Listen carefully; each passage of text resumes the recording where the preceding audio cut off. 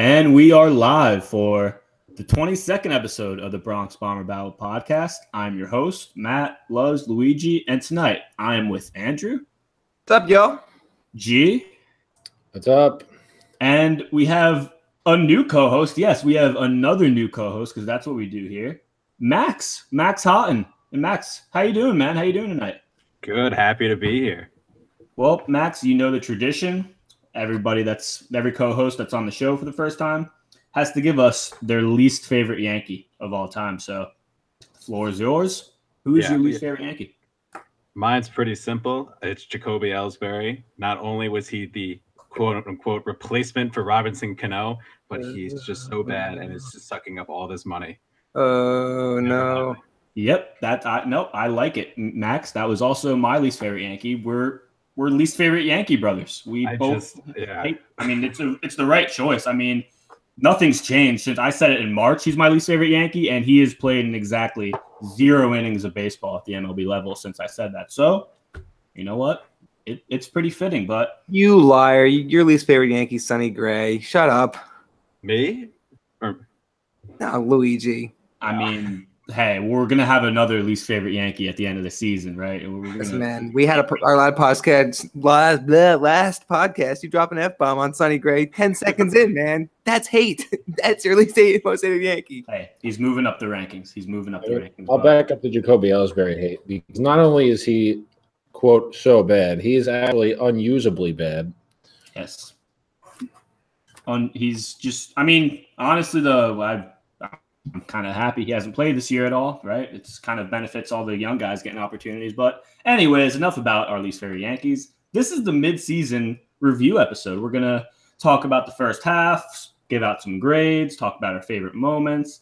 A lot going on in this episode. The Yankees had a great first half, despite still being 4.5 back of the Red Sox, who just don't lose games. 62-33 record for the Yankees, second in the AL East, comfortably in a playoff spot, of course, but obviously going to be disappointing if they win, around 100 games and end up in the wild card game. So that's got a lot to work on, the Yankees do. But let's just go through really quick. We're going to give our favorite moment of the first half to start the show before we start handing out letter grades. And I'll start.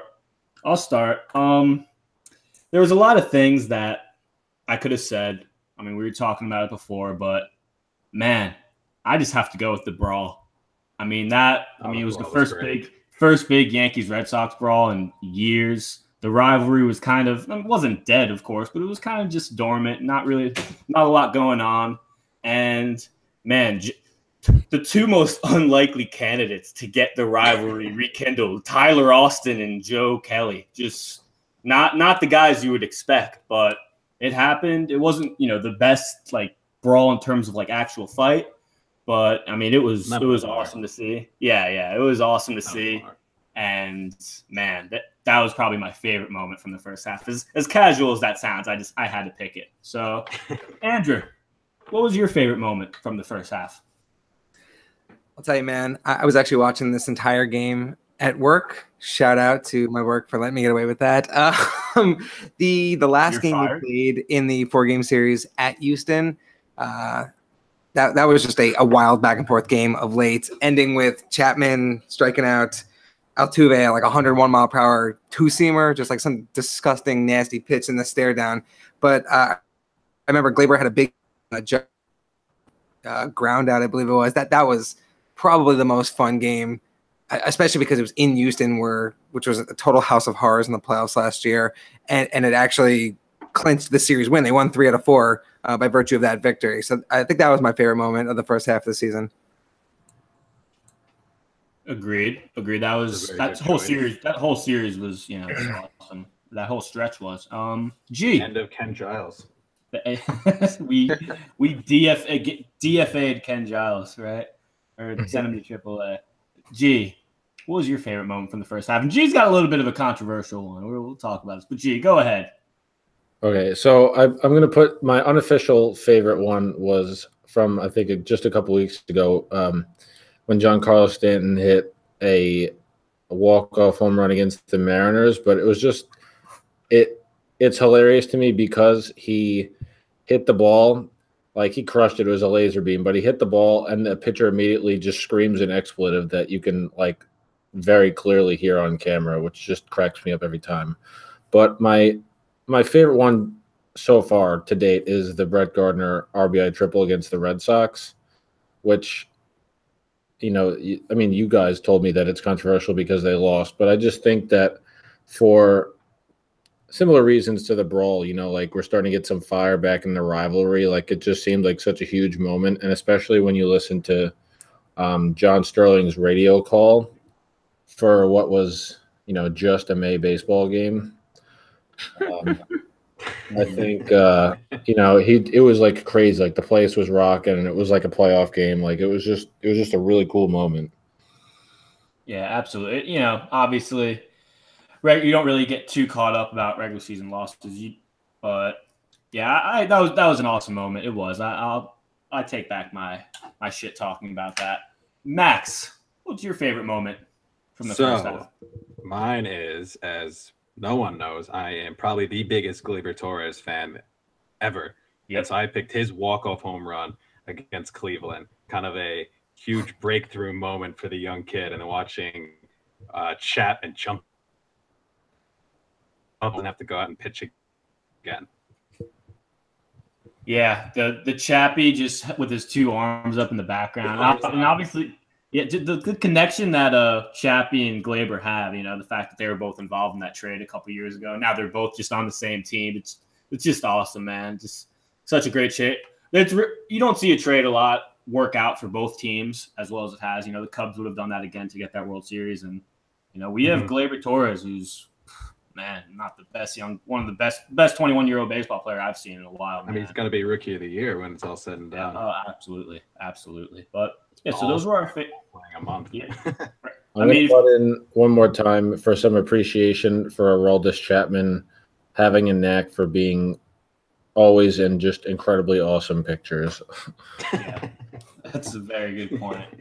And also, I mean, you notice he's ditched the sleeves lately. He's sick of sweating so much. But yeah, so those were our favorite first half moments. Now we're gonna get into the grading each Yankee. We're not gonna go through every Yankee, but you know, we picked a decent amount. Mostly the starters, and we're gonna start in the bullpen. All right, yeah, we're gonna start with the starters actually. So let's start off with this. You guys heard of this Luis Severino guy? Who's he? A little bit. I think I know his brother, Rafi Severino, but I'm just kidding. That's that exciting young kid, right? Yeah. Yeah. No, like Severino, like I've said before on the pod, I did not expect him to be better than he was last year. And so far he has been, despite his last two starts, you know, been a little shaky, but, you know, 5 innings, 4 runs is, you know, some of the worst starts you're going to get from Severino this year. And my God, he's in great position. I'd give Severino an A+ so far for the first half. I mean, I wouldn't say he's the Cy Young favorite right now after those 2 starts. I don't know. I'd have to really crunch the numbers, but man, I couldn't imagine him having any better of a first half.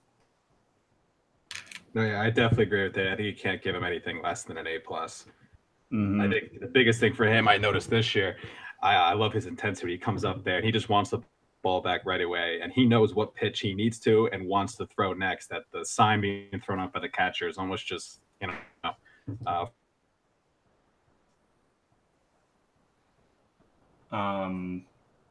G? It's hard to disagree. I give the man an A+. I mean, It really is. they I don't know, it's like not really a controversial thing here. He's just been dominant, and I mean, his last 2 starts, you know, were his quote unquote maybe worst of the season. He's struggling like a little bit, but it's fine. You know, no one seems to be all that concerned that he won't get back to where he was.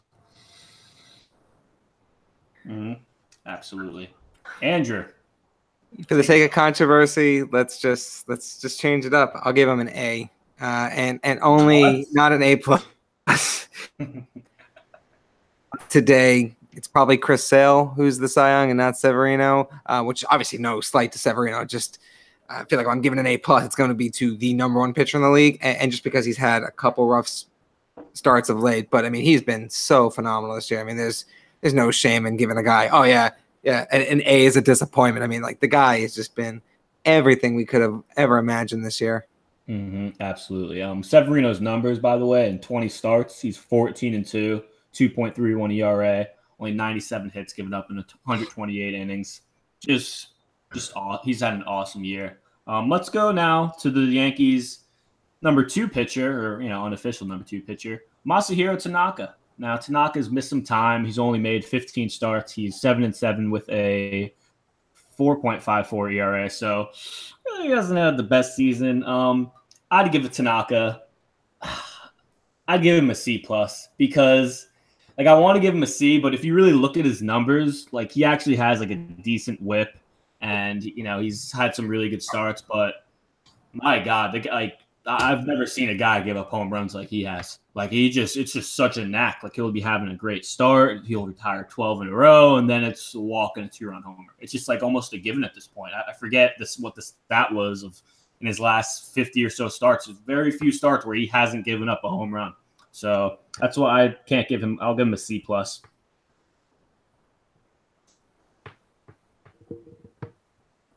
Okay, I'll go. Yeah, I was gonna say solid C. And I mean the home runs is really just it's just super annoying. And I was really excited when he came back and said he was gonna opt in after the playoffs because he pitched really well in the playoffs, and who knows, maybe he'll get there and lock it in. But I mean, I can't say that I enjoy, even if he does pitch well in the playoffs, I can't say that I enjoy watching him go through the season and just get banged around and give up home runs all day. He pitched to whatever it was, a 4-something ERA last year. He's pitching to it again this year. Already missed time with a silly injury. I love the guy, but also there's just things about him that make me very aggravated. So solid C, but it's hard to really give him anything else. And by the way, really quick, I said Tanaka was 7-7. He's 7-2. I'm mistaken. I just wanted to correct myself real quick. Andrew, a grade for Tanaka. Yeah, I'll give him a B. And I know that may seem like it's a bit of a stretch, but obviously he has battled the injuries. The one injury that he got running the bases at Citi Field, but for the most part, he hasn't really let the home runs ruin some of his starts this year. I know you go back to some starts last year, he's in 1-2-run games and then just gives up a 3-run bomb and just blows open any chance the Yankees had of winning that game. This year, I mean, he only has 2 losses to his name. So I don't know the exact number, but I'm willing to bet that probably 75 to 80% of his home runs are solo home runs. He's done a good job containing damage. So, every starter is going to have a couple messy starts here and there, but on the whole, he's been pretty solid. So I'll give him a B. All right, Max. So actually, I got to give him, I guess, the lowest grade, which is a C-. A lot from what you guys just talked about before, the home runs, the inconsistencies. I still kind of hold out that he came here to be an ace, and I always am a little bit surprised when he's not. But I actually give him the lowest grade because no self-respect, no baseball player should pull both hammies just to run it home. I need people to think about how amazing that is. He pulled both of them to run 90 feet. So I can't. I mean, he did get the run, but that's where I put him from a C+-ish, B- to a C-. I can't give him anything higher than that. Just Chien-Ming Wang all over again. I mean, obviously it was much more serious with Chien-Ming Wang. That kind of was almost a career ender in a way, but. Yeah, it's incredible to me because, when you played baseball, pitchers always ran. That's what pitchers did when they were needed after the day they pitched. And you just see Tanaka run the bases. And we got back to that dugout. You could tell. You're like, man, he looks like he just ran a marathon out here. But, yeah. It's both hammies and miss a month. It would be one thing if he was a little sore, maybe missed the start. But to miss a month is just. Yeah, that was not really what you wanted. But. Yeah, so, Tanaka, definitely room for improvement in the second half. Let's go to the big man, CC. CC's 18 starts this year, 100 innings. He's got a 6-4 record, 3.51 ERA. I'll give CC a B+. Yeah, I'll give him a B+. I want to give him the A-, but he just, only 7 of his 18 starts have been quality starts. he's gotten some really good starts this year. He's gone like beyond 7 innings a few times, but I don't know. Like for CC, I think a B+ is right. I really want to give him the A-, but I just can't. What do you guys think? It's a B for me. And similar to what you're saying, you look at his numbers and like, wow, 36, 37 years old. He's having a pretty strong year, but you look a little deeper and a lot of his starts have been it's like the Friday night start a couple weeks ago against Boston was tremendous. He's had a couple of blow-up starts though, so I think B is a good grade for what he's done. I mean, he's been steady in the middle of the rotation, and come playoff time, I think every Yankee fan has confidence that he'll go out there and do what he has to do.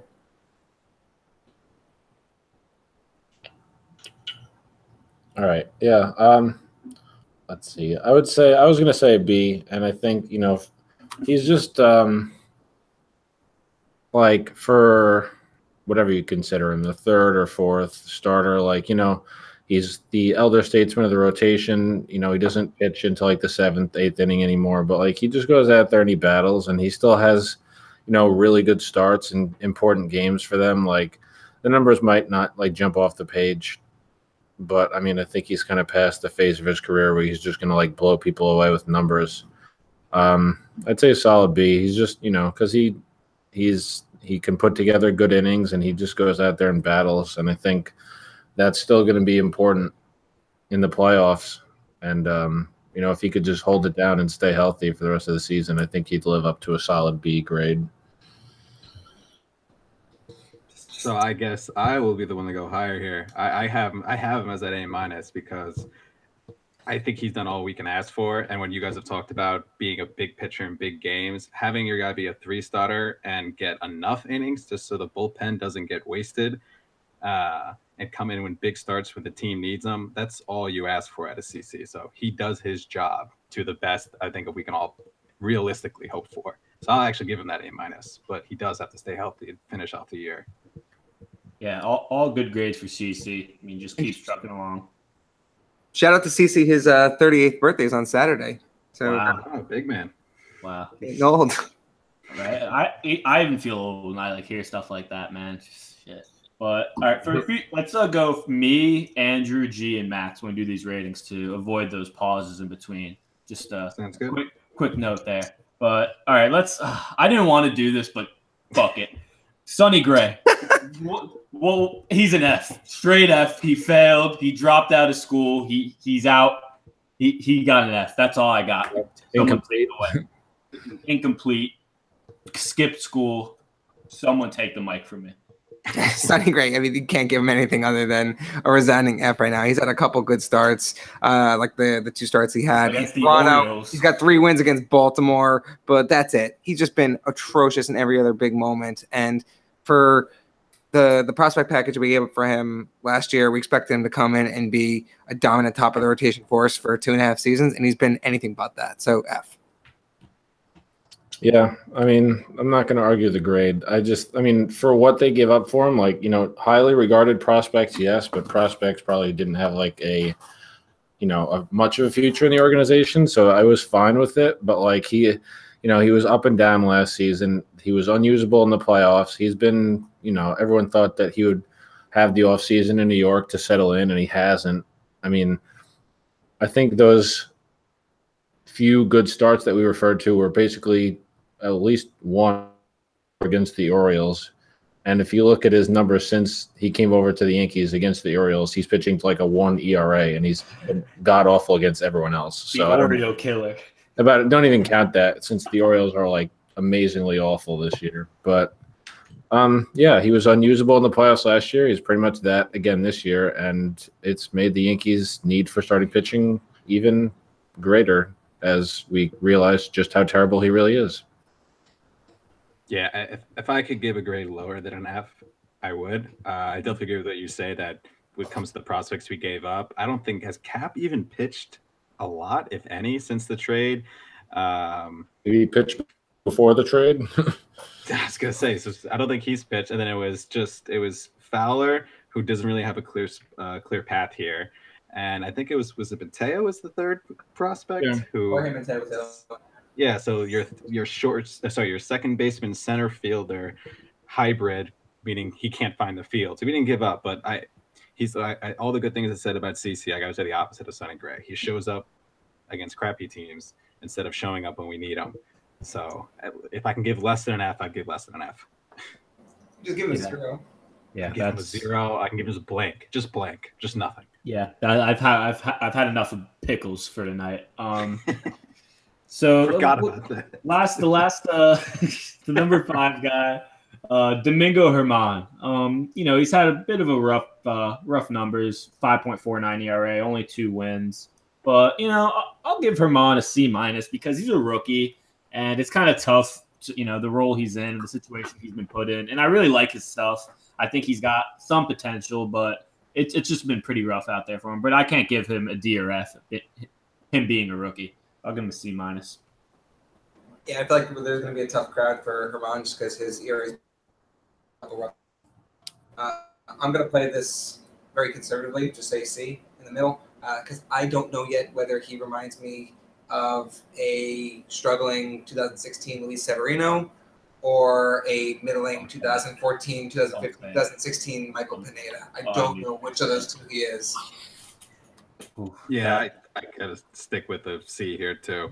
I am really interested though to see him in the playoffs coming out of the bullpen though. His stuff is nasty. Him only coming out for like one time through the order after like a 3-inning stretch would be dirty. But yeah, C for as a starter.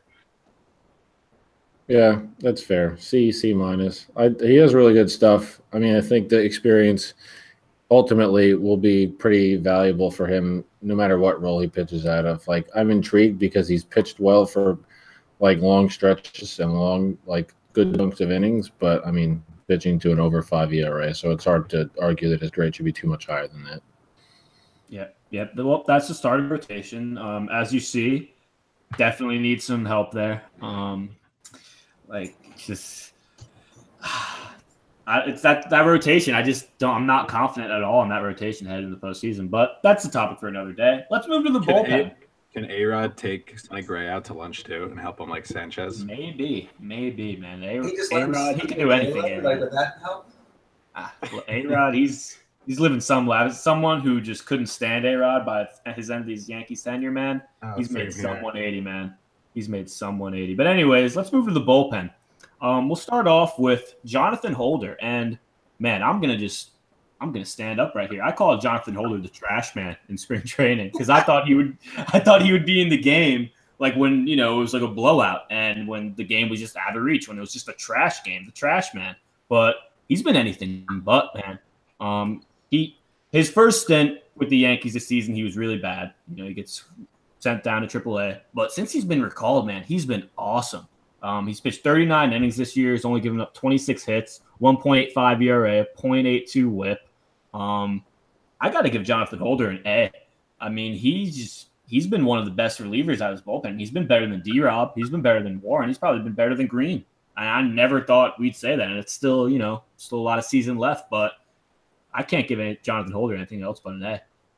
Yeah, I mean, it's an A. And I think it's pretty indisputable. I was at the Friday night game, 13, 14 innings where he got that grand slam to Pedro Alvarez. And I think that was his lowest moment of the year.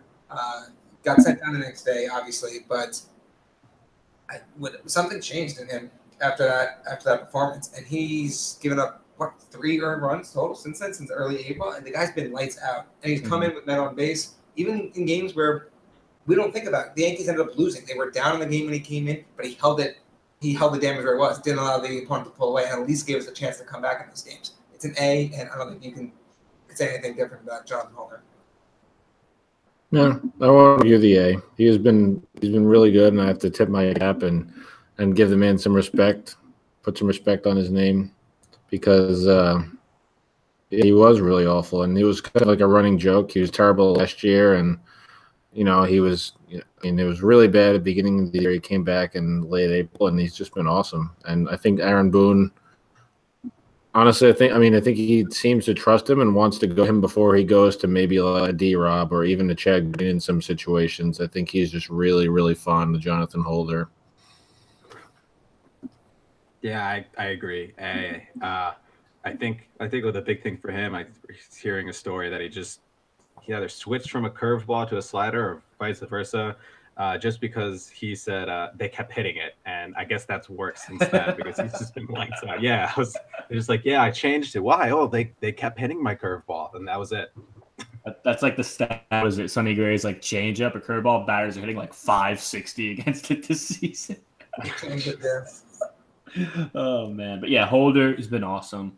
Let's move to a guy that probably is maybe underachieved a bit in terms of what Yankee fans expected of him, and that's Chad Green.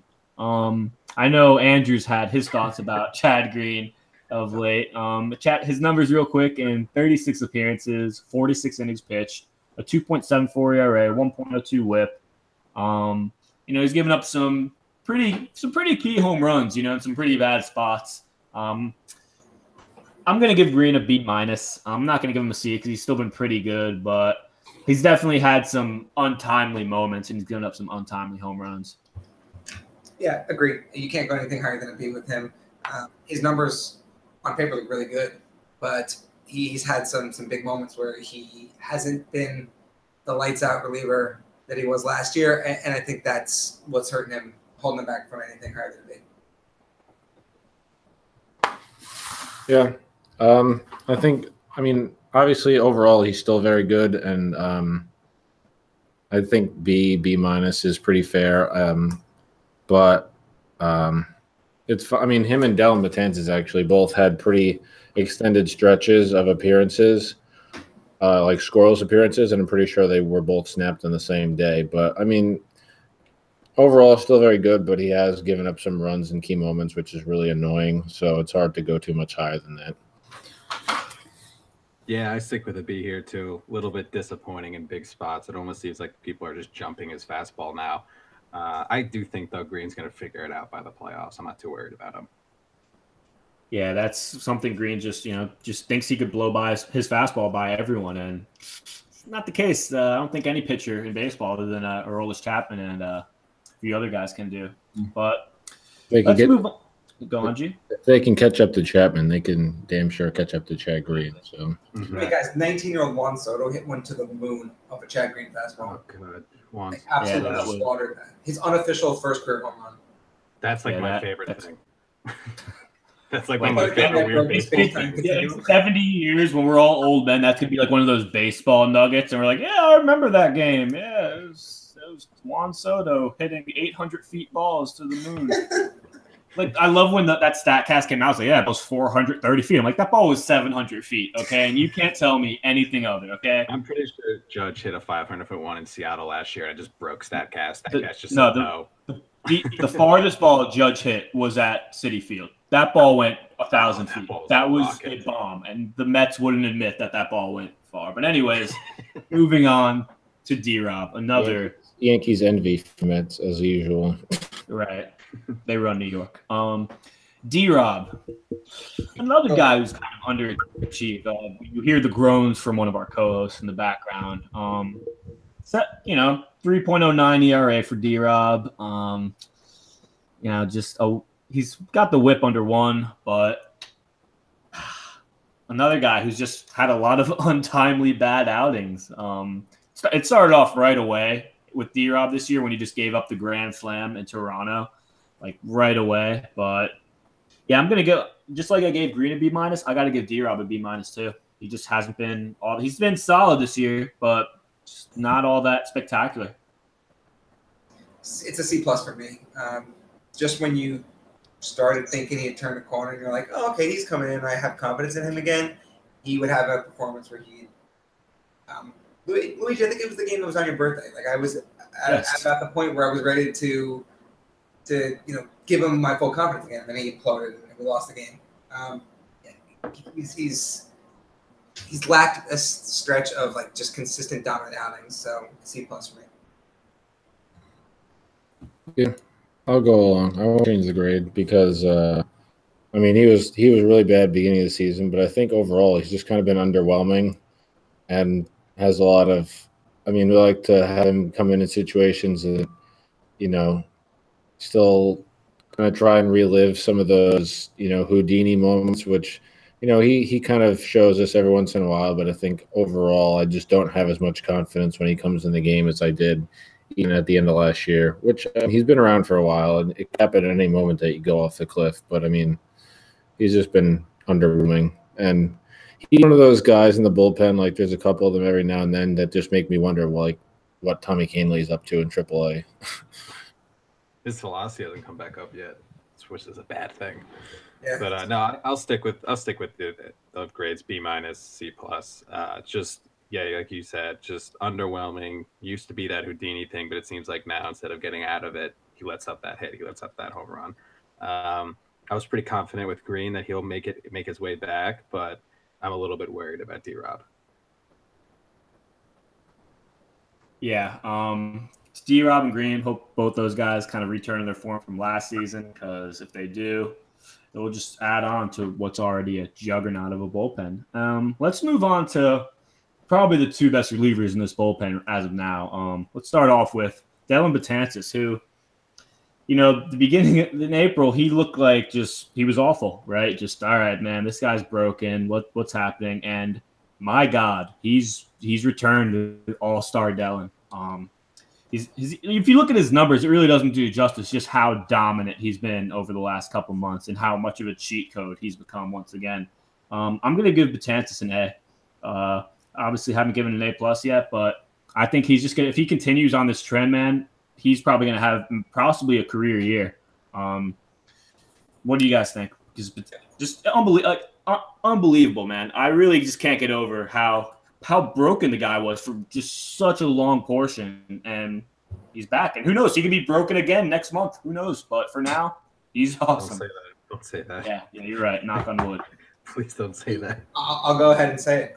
I'm giving him an A+. Wow. I think he should have won the junior reliever of the month. I think we talked about in our last podcast that Edwin Diaz, who's phenomenal, by the way. I don't want to take anything away from him. He won that award strictly on the fact that he's a closer and he dominant pitcher, relief pitcher in baseball, maybe any pitcher. He allowed one hit the entire month. He has been that good. It's an A+. Yeah, I'll take him up to an A+ there, because considering especially where he came from, and like everyone likes to point to the Astros series, like the middle of last year, like, they ran wild on him and everyone, like, it kind of just broke him, and he was unused in the playoffs, like, and it kind of like it was going to carry over and maybe they'd have to get rid of him, like, and he's become so ridiculously dominant again, like even more so. And a lot of people, people post on, Twitter, point to specific appearances saying, like, by the eye test, you could say that he's had some of his most dominant appearances maybe of his career to date, like in recent weeks, in the last couple months, like, so yeah, I'll give him an A+ from where he's come, but also just because he's been so ridiculously good, and he's just so fun to watch when he's like that. Yeah, Isaac, I'm agreeing with this A+ for all the reasons you guys say. I definitely get it's where he come back from, just mentally being where he was the past year. I mean, we can go all the way back to the Randy Levine comments. I mean, this guy has, from fans, from his organization, has just been beaten down all the time. And for him to come back not only to where he was in like 2016 before that, but to be even better, just I got to give it up to him for just the 6 inches between the ears. Just combined him and Sonny Gray, and we're good. Yeah, 72 strikeouts and 41 in the third innings for Dellin. It's been awesome. Now let's move on. The final piece of the bullpen, the closer, Chappie, who, man, he's another guy.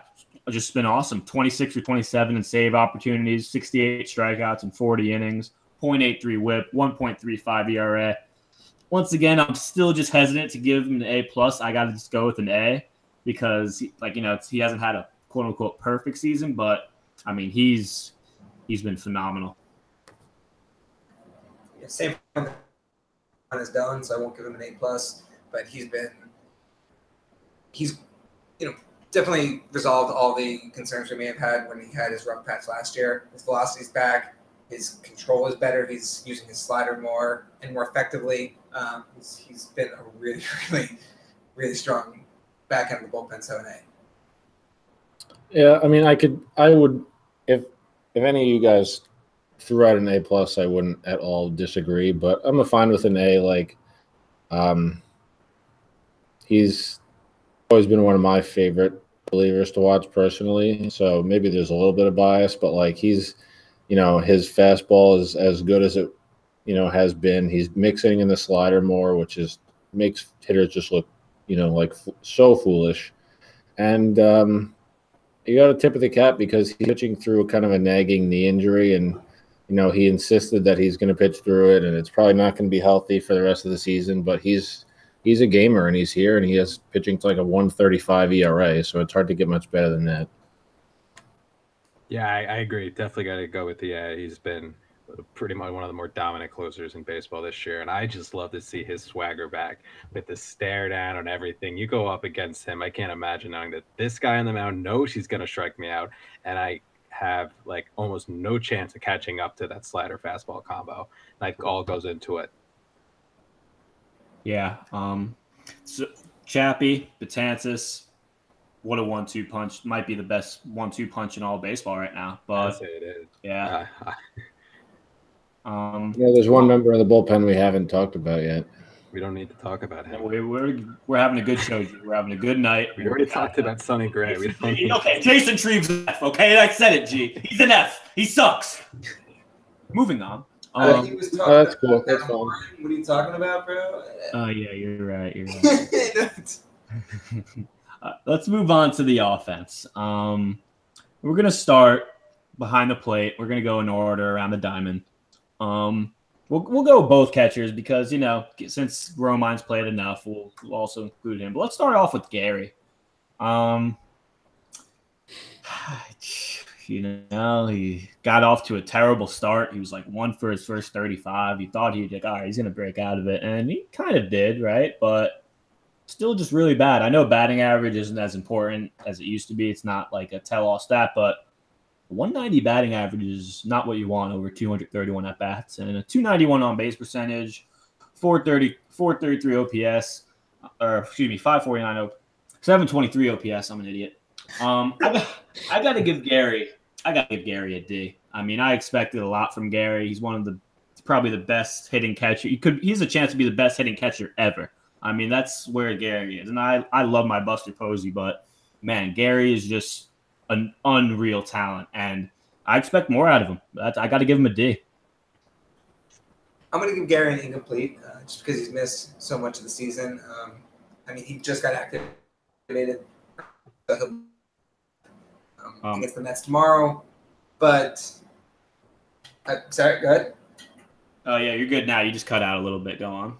Oh, I was Gary. He's going to be back tomorrow, but he's missed a lot of time, and we've seen the bad, we've seen the good. His home run off Giles, his walk off against Fernando Rodney. So I don't know where to put him yet. So incomplete for me. Yeah, I'll say incomplete too, because it seems like his season never really got started. Like, it's just been like, I guess you'd say like fits and starts. Like he was 2 for 35, and then he kind of had a stretch of good games, and you felt like, oh, here we go, and then he went right back in the crapper again, and then he got hurt. So it's like you haven't even really seen anything. He has God bless him, like a 200 batting average. He's got 12 home runs, and he got activated today, and everyone's hoping that he'll just come back and be like a wrecking crew like he was. So hopefully, for that. But so far, hard to give him anything other than incomplete because he really hasn't done anything.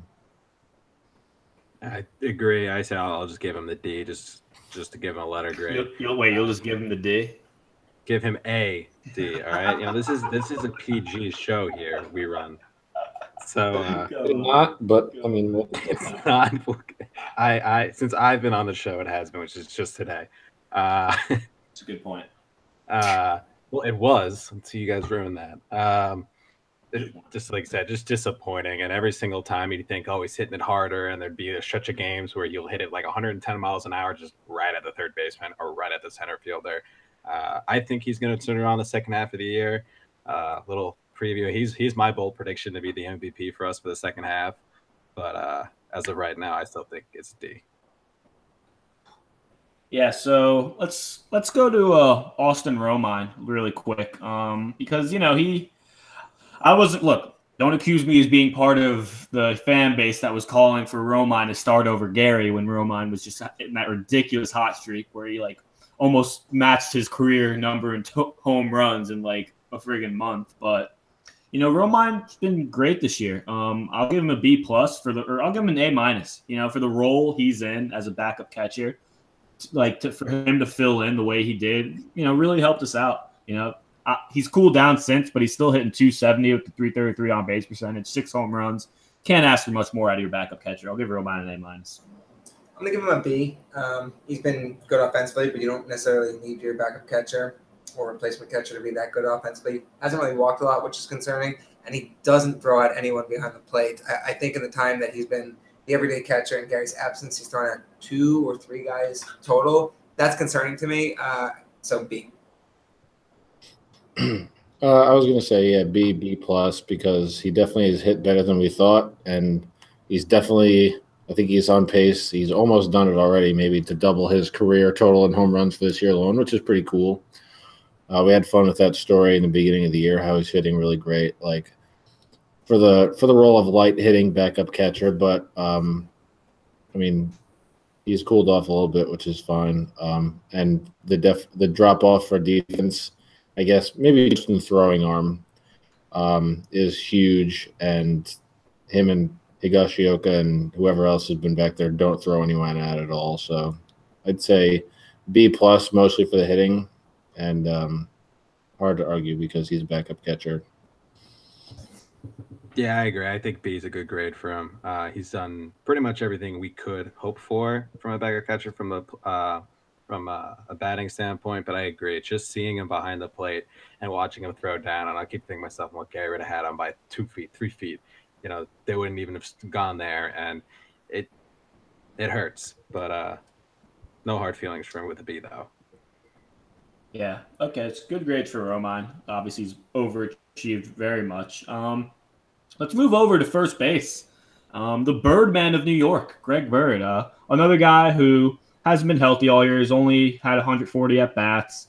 214 average, 317 on base percentage, 8 home runs. I think one of our co-hosts actually predicted Bird getting more home runs than Gary this year. It's close. It's close. Still in play. It's still a possibility. Still in play, but I'm gonna get. I'm not. I don't go incompletes. I got to give these guys a grade. I'm going to C for Bird. I don't know, man. It's weird with Bird. Like, there's still a large portion of people that just think he's just going to be like a great first baseman and he's going to be this 30-plus homer power guy. And I just don't see it. I don't know. Like, I think I'd have a lower grade for him if I thought higher of him, because that's what I'm basing a lot of these grades off of. It's like expectations. That's why I gave Herman a C minus. That's why we all gave Herman a C, even though he's had good numbers. It's the same way I feel about Bird. Like, his numbers aren't that good, but I guess I just don't expect him to be that good. So I'll give Bird a C minus, even though he's been pretty bad this year. I'm actually going to give him a C plus. He's some signs in the past week, specifically that series in Baltimore. Started getting the ball up in the air more. Had back-to-back nights with 4 RBIs. He just needs consistent at bats. Remember, this is a guy who missed the majority of last season, the first month and a half this year, the entire 2016 before that. He doesn't have a lot of consistent playing time, and if he can stay healthy and stay on the field, I think he can finally become the guy that the Yankees organization has talked about for years. So C plus, but I expect this time in October for me to say something higher than that. I'm going to say incomplete. If I was going to give him a grade, I'd give him a C. And considering that they've gotten absolutely nothing from everyone else at first base this year, I don't see any reason to think that we're going to, that he won't get the majority of the playing time. But, the numbers don't look great, but they're kind of been trending in the right direction, it seems like. So there's, I think, room for some cautious optimism. So if I was going to give him a grade, I'd give him a C. And, well, like Andrew said, I think, hopefully it'll be reasonable to expect that it would be higher by the end of the season. Yeah, same here. I'm going to give him Let's see here too. Just a little bit disappointing to start it, but I think he's getting his groove now. I'm one of those people who just absolutely loves his swing. I can't get enough watching him hit. I still have not forgiven him for that ground ball though in Baltimore. I'm going to hold that against him for a little while, but I think he'll start getting it, and he doesn't need to be a guy who hits in this lineup right now. Needs to hit, batting 300 and all this stuff. But if he can just be a dangerous lefty bat, and of course everyone says the short porch at Yankee Stadium. And when we saw what he did on Andrew Miller, we can have one or two of those on the stretch. I think we'd all be happy. Absolutely, absolutely. Well, let's go to Max's favorite player, Gleyber Torres, the 21-year-old phenom. Just another guy who, if you would have told me at the beginning of the season that Gleyber Torres would be an all-star this year, I don't know. I don't know if I would have believed you because, look, I'm going to pat myself on the back here, My hot take at the beginning of the season was that Andujar and Gleyber would both be starters on this team and would both be starting in the postseason. And obviously, we don't know the postseason part yet, but it seems pretty likely at this point. But man, 294 average, a 350 on base percentage, 15 home runs. That's the most shocking thing. If you would have told me Gleyber was hitting 290 in his first, 200 plus at bats, yeah, I would have believed that. The guy's a great hitter, but the 15 home runs is really what just surprised me. Another guy, just like I gave Sevy the A+, I got to give Gleyber an A+. He's been awesome. Oof. So I'm going to be the bad guy here. And Max, have at me if you got to. Give Gleyber a plus. He's had some really big moments. Wait. You cut out. You're giving Gleyber a B+. All right, that's the show. I think I know where. I think I know where he's going. I know where he's going with it, though. All right, go on. Gleyber's had some stretches where he was. There's a couple stretches where he went 3-4 games without a hit, but more offensive to me is the 10 errors in the field. And I know that he's a phenomenal fielder, and that's an aberration. But based on just the stats alone and the impact they've had, I can't go higher than a B+. Okay, yeah, I was gonna give him an A+ only because we just talked about like expectations versus grades and all that. Like he was their top prospect, one of the top prospects in baseball, and despite those expectations, he was on. But 10 errors is definitely concerning, so it definitely kind of drags it down into the A- range. It's not that it can't, make the plus. It just maybe it's, I don't know, inexperience, just or whatever. I don't know. He's just got to get those reps and stay locked in every play. But 10 errors, that definitely can't happen second half of the season. Division chase, and it damn sure can't happen in the playoffs to make errors on like routine ground balls like you've seen a bunch of times. But he's had a lot of cool moments in at the plate, couple walk-offs, so that's really cool, and hopefully he comes back and a couple days here and he picks right up where he left off. Yeah, so obviously I will definitely be going with the A+ here with him. I had a feeling once I heard the B+, Andrew's going to go with the errors. I agree. I definitely see that he seems to almost looks like he tries to style it too much. Like, he's trying to put a little too much flair on it. I just can't get around how smooth he does look when he does make the great plays, and his just approach at the plate. He actually does have a bit of a, split count, 2-strike count approach, and you can't ask anything more for a 21-year-old to come up in the biggest of moments. It lets me overlook the errors, which I know will find his way out of his game pretty soon. Yeah, and he is so much fun. He's just happy to be there. He's like, it seems like he'd be like a little kid being on the field, like always dreaming of this moment. That's why I love him. Absolutely. Gleyber's great. Gleyber good.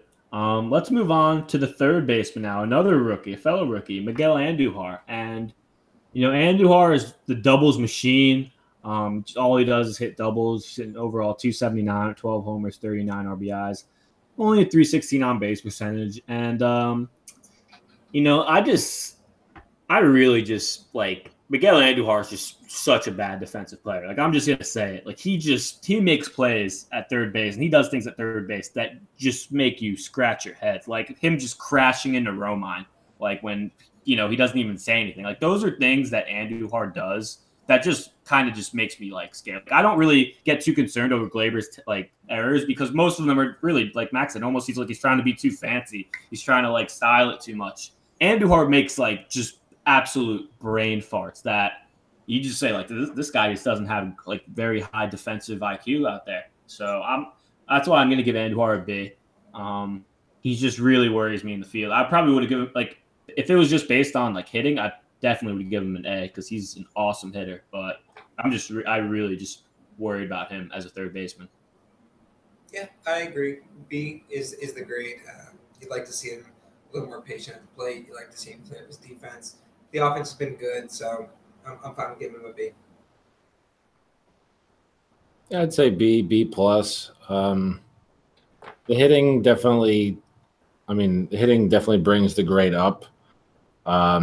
He got a good average. He rips extra base hits all over the yard. Like he doesn't walk, but I mean it's fine. Like especially batting down, 7th or 8th or whatever. Like if he's gonna bat 280 and get a bunch of extra base hits from the 7 hole, like I'd be totally all right that he doesn't draw a walk. And I mean with the the fielding, as long as he's not making a bunch of errors, I'd be all right with it. Like it's definitely concerning, and I just hope I think in terms of career arc, if he's gonna be a really good hitter, hopefully he can just solidify his defense so it doesn't hurt them consistently. Yeah, I'm going to say pretty consistent with the rest of you guys. Just B plus.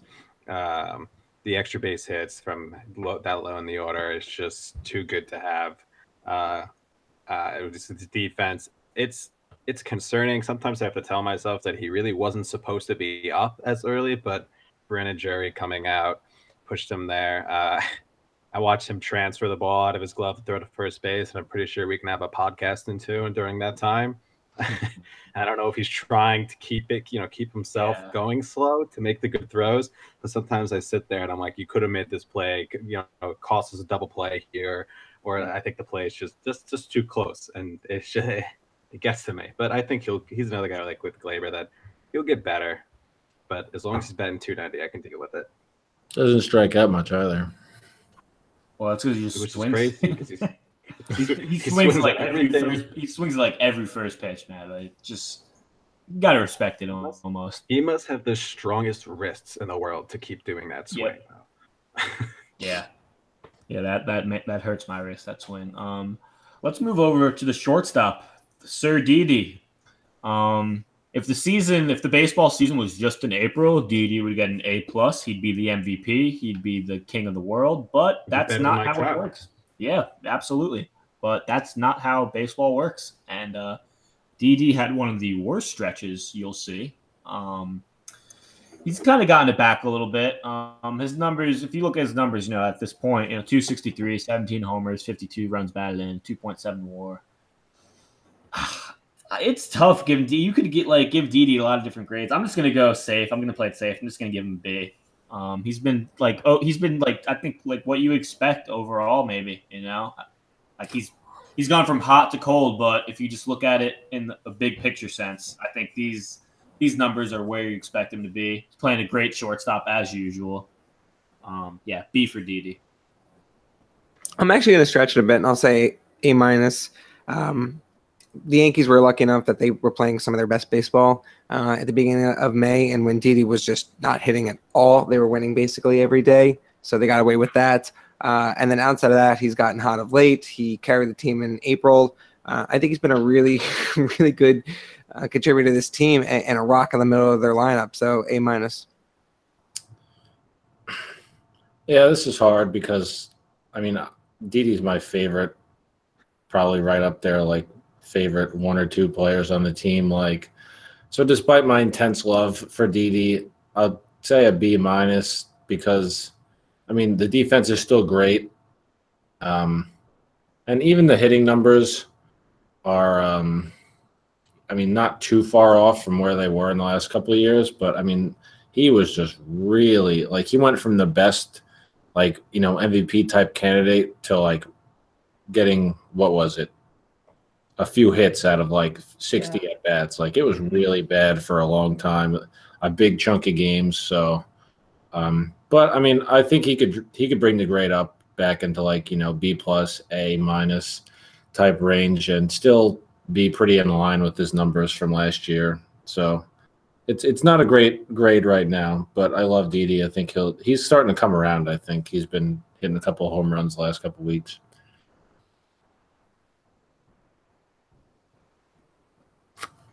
We saw last year. Max, I think you cut out a bit. Did I? Yeah, you're good. All right, hold on.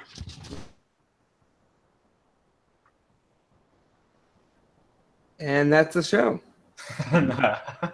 Hey man, nothing you could do about internet. Nothing you could do. But yeah, I mean, look, Didi. I think I said it on the pod like a few months ago. I think Didi literally went from like the best player in baseball to probably like one of the worst. I mean, to the stretch he was on was truly awful.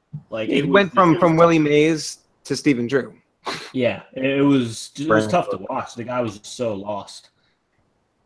But is Max back? Is that Max I heard or? Yeah. Yeah, we can hear you. And he's gone again. So the outfield. So we'll wait for Max to get back, but let's move on to the outfield. We'll start off in left field with the longest tenured Yankee, the man who recently had his anniversary for his debut with the Yankees. His 10 years. It's Gardy Party. He keeps doing Gardy things. Gardy numbers: 254, 9 homers, 33 RBIs. It's another guy I kind of had like difficulty like determining a grade for him. I'm gonna give Gardy a B plus. Like Gardy's. I know that might seem a little bit high, but I love what Gardy does. I love his role. Love how he just swipes. He could still swipe a bag every now and then. Still plays a solid outfield. Give me a B plus for Gardy. Yeah, I don't think that's all too high. I'm gonna go with a B. I just think he's been very solid. He's been the veteran presence they needed. He does all the right things in the field, on the bases. You'd like to see a little more pop. His home run production is a little down compared to what he was at last year, but he's been nothing short of consistent. So B is a good grade for him. Yeah, I'd say B or whatever average, whatever you consider an average grade, because I mean defensively he's fine. He's he plays a good left field.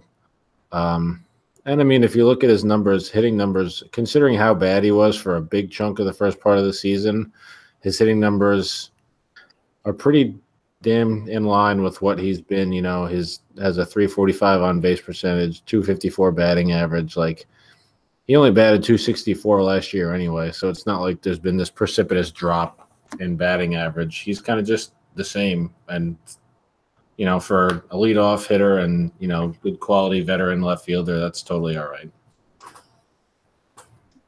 I'm going to assume Max is still working on his internet, but let's move on.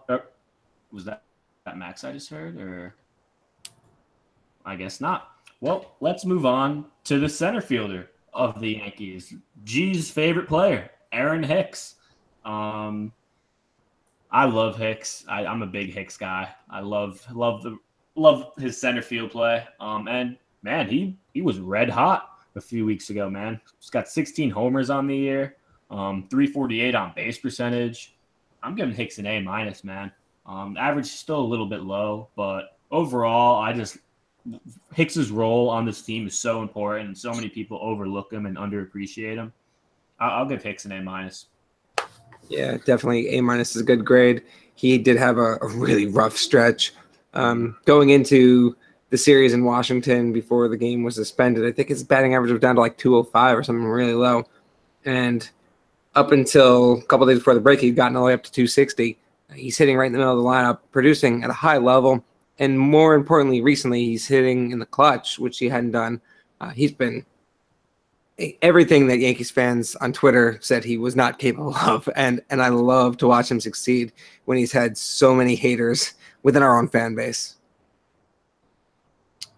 I'll give him an A. And I think in terms of like a total package player who affects the game on both sides of the ball, he's been really good. He's already set a career high in home runs, which, I mean, the Yankees aren't starving for home runs, but it's a pretty cool personal accomplishment. Like, he works the at-bats really well, works deep counts and makes the pitchers work, which is really good. And, I mean, his center field play is just awesome. He's got a great arm. He covers all the ground. Like, it was always the hitting that was dragging him down. So for that to come around and really add round out his game, I think the A is really good. Yeah, he had that 3-homer game, obviously, off Boston and the David Price massacre. Hicks has been great. Once again, I'm going to check in with Max. If Max, you could hear me, please say something. Crickets. And crickets. Let's move on to the most polarizing man in baseball, the face of baseball, because it sure ain't Mike Trout or Josh Hader. Aaron Judge. Aaron Judge, the guy who should have won the MVP last year, in my opinion. Just picking up right where he left off. Just 276, 25 homers, 60 runs batted in, close to a 400 on base percentage. I can't give it an A+ because, considering last year, like in late June, he was hitting like 330, leading he was in Triple Crown contention. So it's tough for me to give him an A+, but I'll go with an A. Judge, just awesome. Yeah, I agree. You look at the batting average and you think, man, he should be. I kind of feel like, am I crazy that he should be at 300? But he's got a 5.1 WAR, about 100 games in the season, which is insane. Yeah. So it's an A. He's still one of the best players in baseball, probably the best player on this team, and there's nothing bad you could say about him. Yeah, I'm fine with the A. I mean, as cool as it was to have him batting like 330 last year, I don't think that's what it. I think that was kind of a little bit too high. I think his batting average should get up a little bit higher. And I mean, the walks total, he's right in line. Like, his on-base percentage is awesome. He plays a really good right field, which, obviously he's tall and he can get up to the wall but he's thrown out a bunch of runners on the base paths this year. Like, he's got a really good arm, and it's just a total package. So, I mean, the A is fine. I think, he strikes out a lot, but what power hitter doesn't? Mm-hmm. Exactly. The final player we're going to grade is the man that I labeled was our biggest free agent signing on one of our first episodes. Giancarlo Stanton. Obviously got him in the trade package with the Marlins for Starlin Castro. Hope you're doing well down there, Starlin. Stanton obviously rubbed a lot of fans the wrong way. I've never seen at any level or even heard of any level of baseball where a guy had 2 5-strikeout games in the same month, in the same week, but it happened. But he's kind of picked it up since then. He's got it Santa has averaged up to 278. 23 homers, 55 RBI, so the power is still there. But him being the reigning NL MVP, you can't really give him an A after he doesn't even make the All-Star team this year. So I'll go with a B+. But overall, Stanton, and I almost it's kind of crazy that how much he's played the outfield, because I don't think any of us expected him to play the outfield as much as he has, as early as he did. Credit to Boone there for kind of just putting him out there a decent amount. But yeah, I'll give him a B+. It's actually something that I was kind of hoping in spring training, that they didn't just, barricade him into that DH role. I like that he's getting worked into both right field and left field. I'll go ahead and say B+, just because you expect a little bit more coming off an MVP season, but he's still been very, very strong and certainly very hot of late. I'll give him solid B+.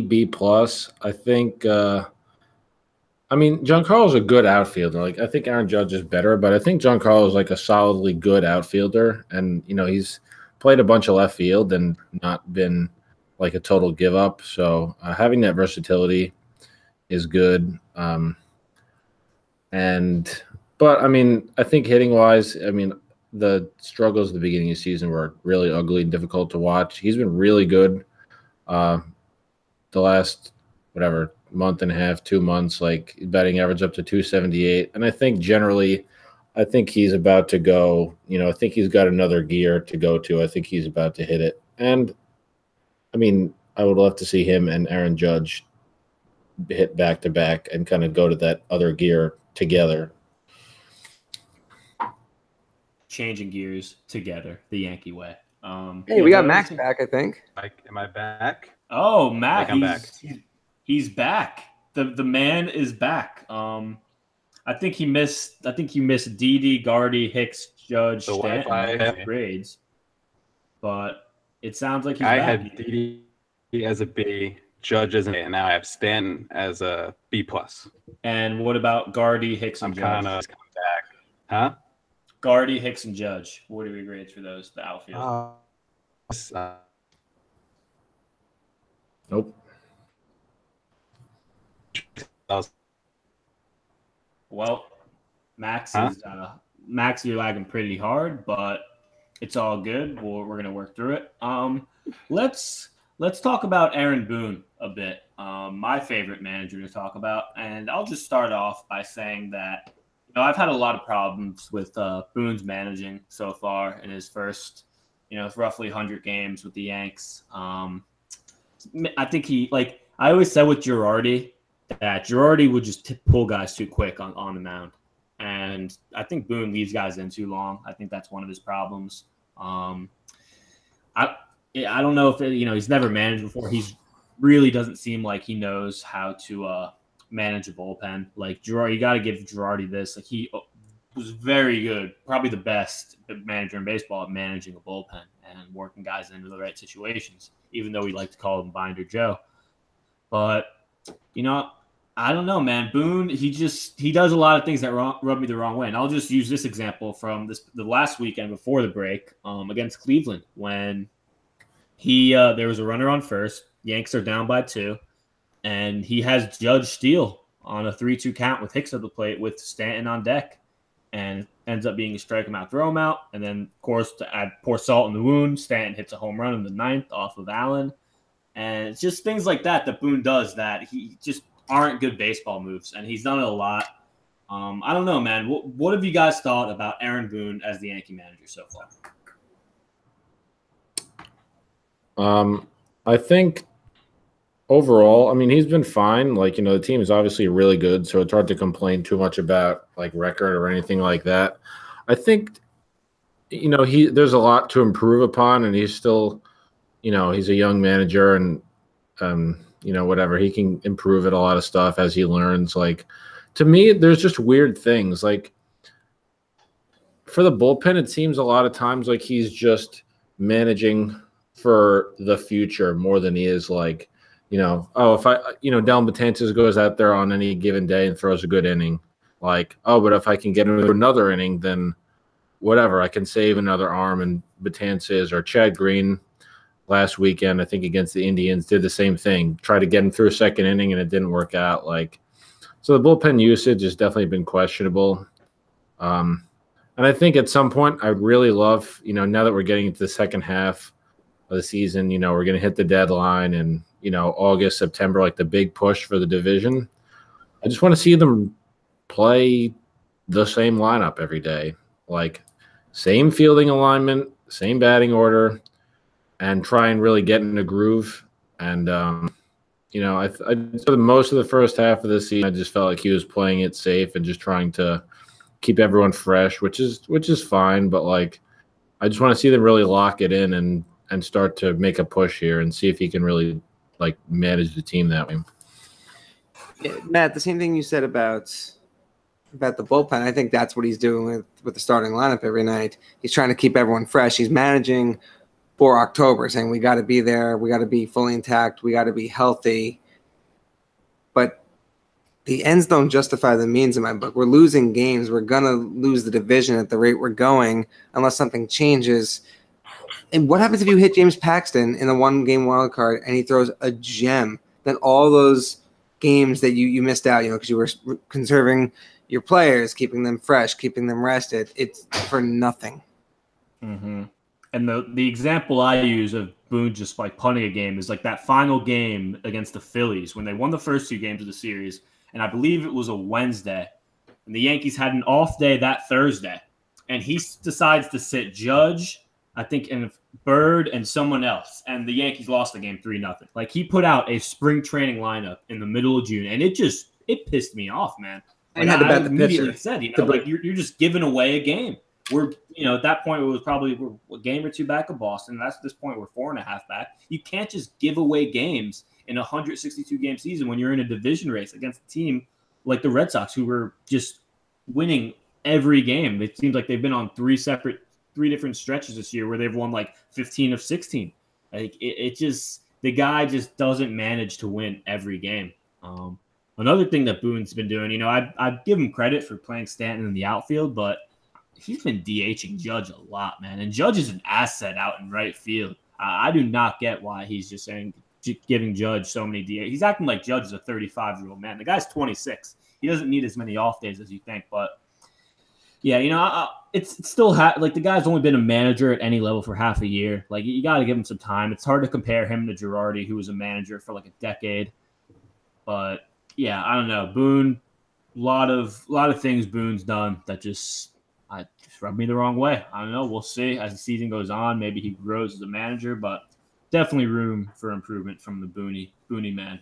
Now that I think about you mentioned that Judge aging a lot, like you mentioned it from like the Aaron Judge side, like, Judge is a great outfielder, like, he's 26. How many days off could he need? But like, I think maybe there's an angle of it from the Giancarlo side, like maybe, he's fine. He's still young. He's a good outfielder. Like maybe Giancarlo just doesn't want to like sit on the bench and DH every day. Maybe he still wants to go out there and be in the field. And with, Gardner and Hicks playing pretty much to what they are, like it's hard to sit one of them down all the time. Yeah, I agree with that. I agree. But I don't know. Just you gotta like Judge with his arm, with his outfield abilities. He's just such an asset out there. But like you said, Giancarlo is a good outfielder, but he's just not the outfielder Judge is at all. Well, Max is. I think I'm back. For good now. Hopefully okay. I'm not lagging. All right, now you sounded fine there. You actually perfect timing because we were about to just talk about your trade pieces that you've been writing. So of course, I hope my listeners are the ones commenting on my articles too. I have a bone to pick with them if they are. Yeah, Max, all throughout the summer has been writing, this series called, Creating a Yankees Trade Package. And, he's done about 6 or 7 different ones. Madison Bumgarner, Marcus Stroman, Cole Hamels, Michael Fulmer. Max, tell us about, your experience writing these articles and some of the fan feedback you've gotten. So the articles honestly started as just an assignment just to get to see who the Yankees would trade for maybe at the deadline. And then I started looking into all the different players and I'm like, I don't want to make this in just one article. I can make this a series. It's been a lot of fun. I've been learning on a lot of the Yankees prospects and seeing a lot of what the other organizations are thinking.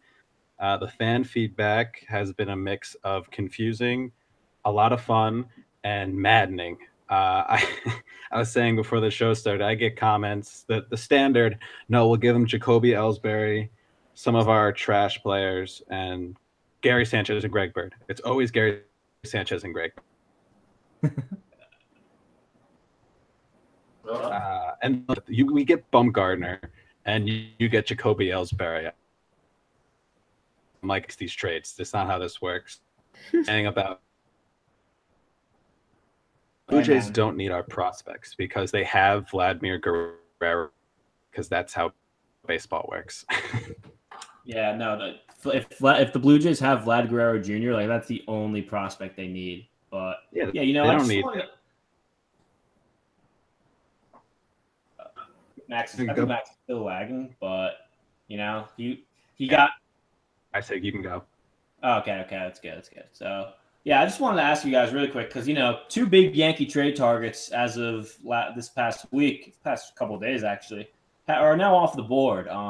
It's going to Manny Machado, obviously. It's off to L.A., play for the Dodgers. And Andrew's guy, Brad Hand, is off to the Indians. And, Right, like the Indians went from having like the worst bullpen in baseball with Miller hurt and Cody Allen being awful to man, Brad Hand and Andrew Miller. That's not good.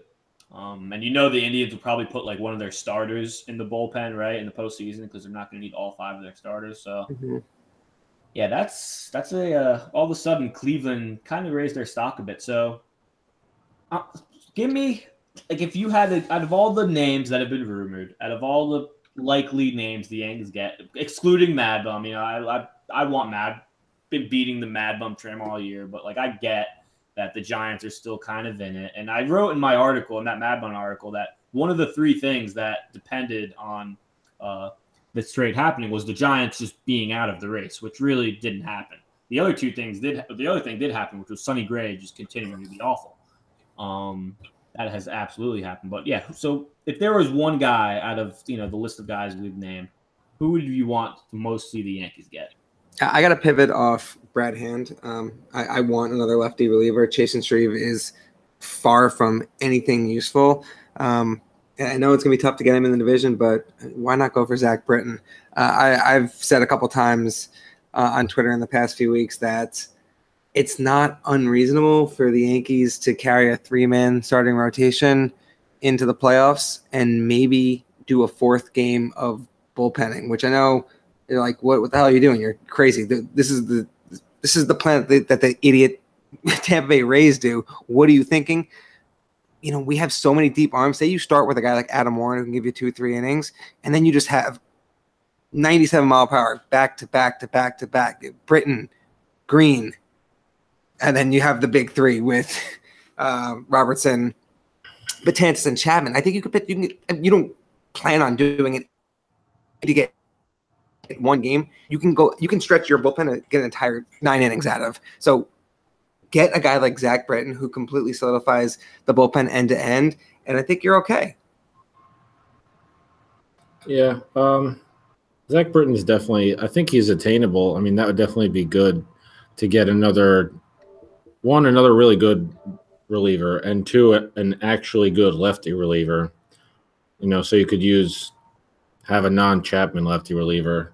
I think the Orioles, in division and all that, but the Orioles are really bad and definitely bad enough that they shouldn't be turning down an offer from a team with, one of the best few farm systems in baseball. So Zach Britton would be nice. As plausible as that bullpenning idea is, I think the Yankees, they're going to get a starter from somewhere. And, there's been, the Jay Haps and who else? Tyson Ross or Nathan Eovaldi or whoever. Like, I'd sooner take, I'd take the field over any of those guys. I'd put money on Cashman, pulling a rabbit out of his hat and getting someone that we haven't heard much about. Also, so there was that. And then there's been some rumors that were just kind of starting up today that, maybe they'd make a run at Carlos Martinez since the Cardinals are in turmoil now, which the price would obviously be very high, but he's really, really good. So that's probably like a pipe dream for now, but I think they'll get a starter from somewhere. I think they need to. Yeah, I think the problem is a lot of the other good available starters or potentially available starters have gross contracts. You look at a guy like we said, every Yankee fan wants Madison Bumgarner if the Giants fall out of it. Well, if not him, Johnny Cueto's not a bad second option, but his contract is really not ideal. So that immediately is off the table. There's a lot of guys with bloated contracts who probably would be available, and Cashman won't come anywhere near him.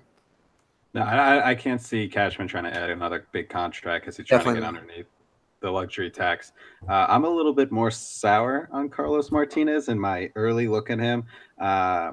His velocity has started to dip over the years. Actually, each year it's gone down by like 1 or 2, and that worries me. He does let up a lot of home runs, which, one side or the other.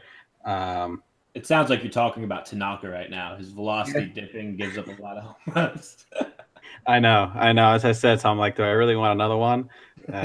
Ask me, no, because they're going to want. And he has a good contract. I think it's $11 million for 3 years, and then a team option and $17-18 million. I like the idea of getting another reliever. I mean, I'm going to hold out that DeGrom somehow becomes available. I don't see it, but deep down in my heart, that's what I'm hoping for. But yeah, I'm going to go with. I would like to see Bretton. If you can't, I'm not as big as a fan as the bullpenning idea. I think you're really going to hurt your bullpen on days where you're going to need them, like on a CC start or like a bad, Sevy or Tanaka start. But having another lefty reliever weapon in the bullpen is just something the Yankees should use if they can't go get some elite starting pitcher. Yeah, I'm really torn at like who I think the Yankees should get. I'd probably go with Cole Hamels. Like I know that's kind of a lot of people don't want him, but I like his postseason experience. I think he's a solid pitcher overall. Like I never thought highly of Hamels when he was on the Phillies and he was pretty young, but guy's had a pretty good career. I sure as hell don't want J.A. Happ. I'll tell you that right now. I wouldn't be opposed to getting Britton, but I don't know. Like none of these guys just move the needle for me. I've said it before. Like I wanted Mad Bum so bad. I still holding out hope. But what about Matt Harvey, guys? I was just about to say, man. Like and this is Mac's last podcast. Yeah, like I'm not serious. Please don't give me Matt Harvey. I'll entertain Matt Harvey thing for 30 seconds. Matt Harvey's pitching to a 4.5 ERA in the NL Central, and people will say like he's had a good stretch of starts with the last several starts. Like look at the starts. He's pitching like 5 innings, giving up like 2 or 3 runs. Like if that's your idea of like a good start, then that's fine. Like it's better than he was pitching, but I mean, I don't want another starting pitcher who's going 5 innings. Like we need someone who could maybe be a little bit better than that. Yeah, not as a trade target. If we wanted to kick the tires on him after the season, I could be okay with that, but not giving up anything less than maybe Chasen Street. Maybe I'll do Chasen Street for Matt Harvey. Yeah, I mean he like it really is a shame because like obviously none of us like the Mets, but he was incredible, man. For like those couple of years, he was it was pretty scary seeing that Mets rotation. I mean, it seems like years ago. It seems like so long ago that they had like that just dominant rotation with Harvey, DeGrom, and Syndergaard. But yeah, times change, and Matt Harvey I don't trust that guy in New York. Are you kidding me? I mean, I don't want that guy in the clubhouse. Like I don't know why anybody would. I think we've all seen what he brings to the clubhouse. If you know what I'm talking about.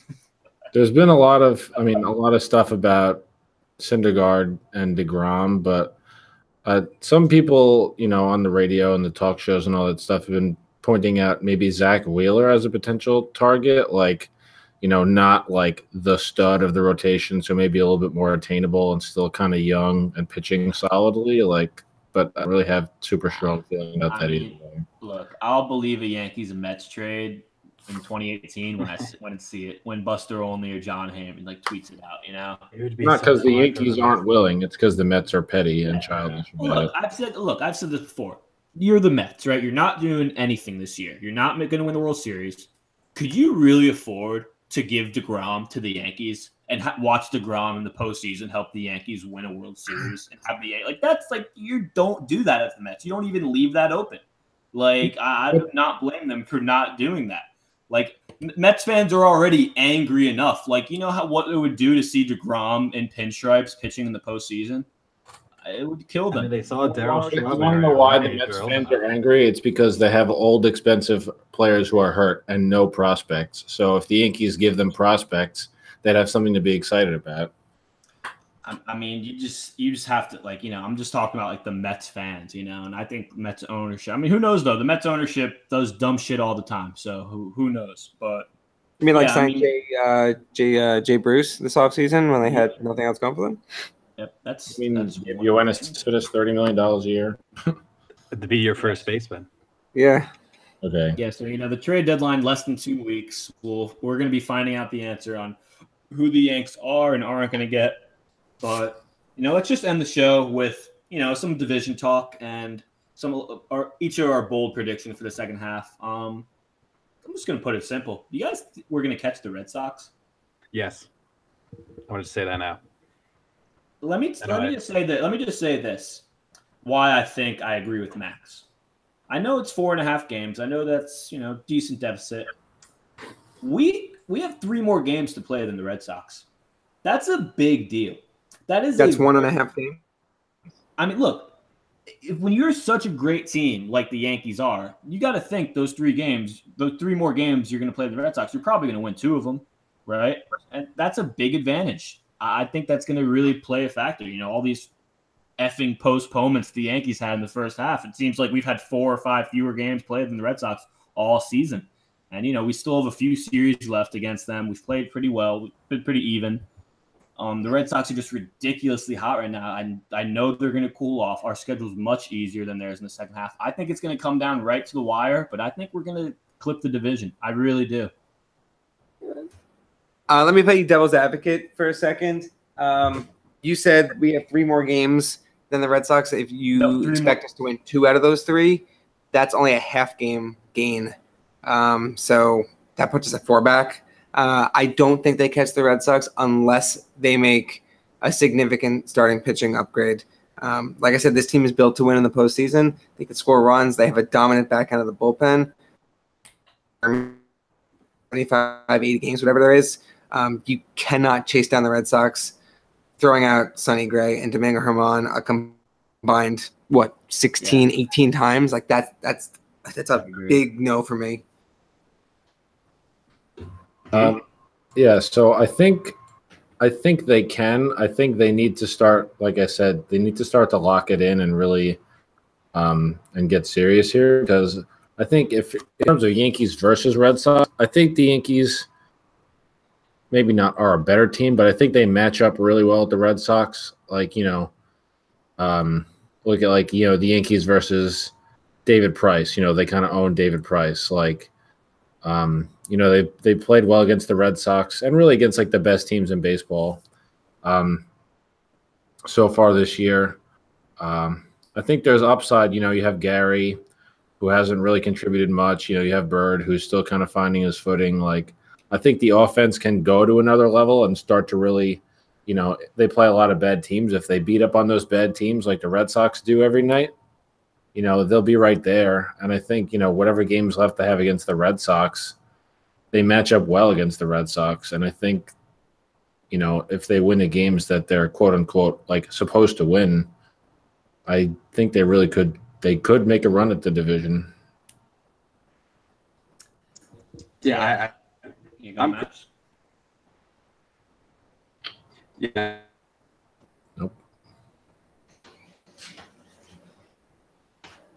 I think that's the biggest thing. Well, Max is swimming in the Atlantic Ocean, it sounds like. Yeah, I don't think we're getting him. Yeah, no. I just want to get a chance. But let's end the show with our bold prediction for the second half. And I'll start. Thought a lot about this. I think Giancarlo Stanton finishes with 50 home runs. I think he's going to get very hot. I think he's going to have another, 12-plus home run month. I think he's going to finish the year with 50 home runs. Okay. Matt, what do you got? I'm still thinking. Oh, I'm still thinking. Okay. You know what? Let me just – I don't know how much conviction I have behind this, but I'm going to say that Aaron Hicks finishes the season with a 6 or greater WAR. And that may seem like a bit of a stretch. He's at 2.7 right now, though, so not far off the pace. I think his bat's going to continue to stay hot. He'll play great center field. And, I mean, with production like that, he's the second best center fielder in the American League behind only Mike Trout. So that's what I'm going to say. Maybe a little aggressive, but 6.0 WAR for Aaron Hicks at the end of the year. I think Greg Bird is going to out-homer Gary Sanchez. Kidding. Yeah, I really can't come up with something. I don't know. I mean, the 50 home runs thing by Giancarlo is pretty good. I'd say I'm trying to come up with something about Greg Bird since he's really the only person we haven't seen much of. But I mean, I think overall the offense is just going to start to really, really get hot here. So it's not really a bold prediction considering the talent they have. But I think coming out of the break here, first of all, I'd love to see, Judge and Giancarlo and Gary hit back to back to back, considering that no one has really performed consistently well hitting between any of them. But I think those three should hit back to back to back, and I think the offense is just going to get like ridiculously hot coming out of the break. Absolutely. Well, that's our show. I'm gonna assume that Max is still having his internet issues. We hear Max now. We hear him now. Oh, look at that. Parting thoughts. Max got to upgrade that internet, but maybe I'm gonna go to my own computer next time, not my laptop. My bold prediction kind of goes off for the division race. I not only think we're going to catch Boston, I'm going to say that we're at least going to have it wrapped up by the last division series. I don't think Boston can keep playing this good baseball. It's 113 win pace. There's no way they're going to keep up with that. I think that the Yankees aren't even close to as good as baseball as they could be playing. That's my bold prediction.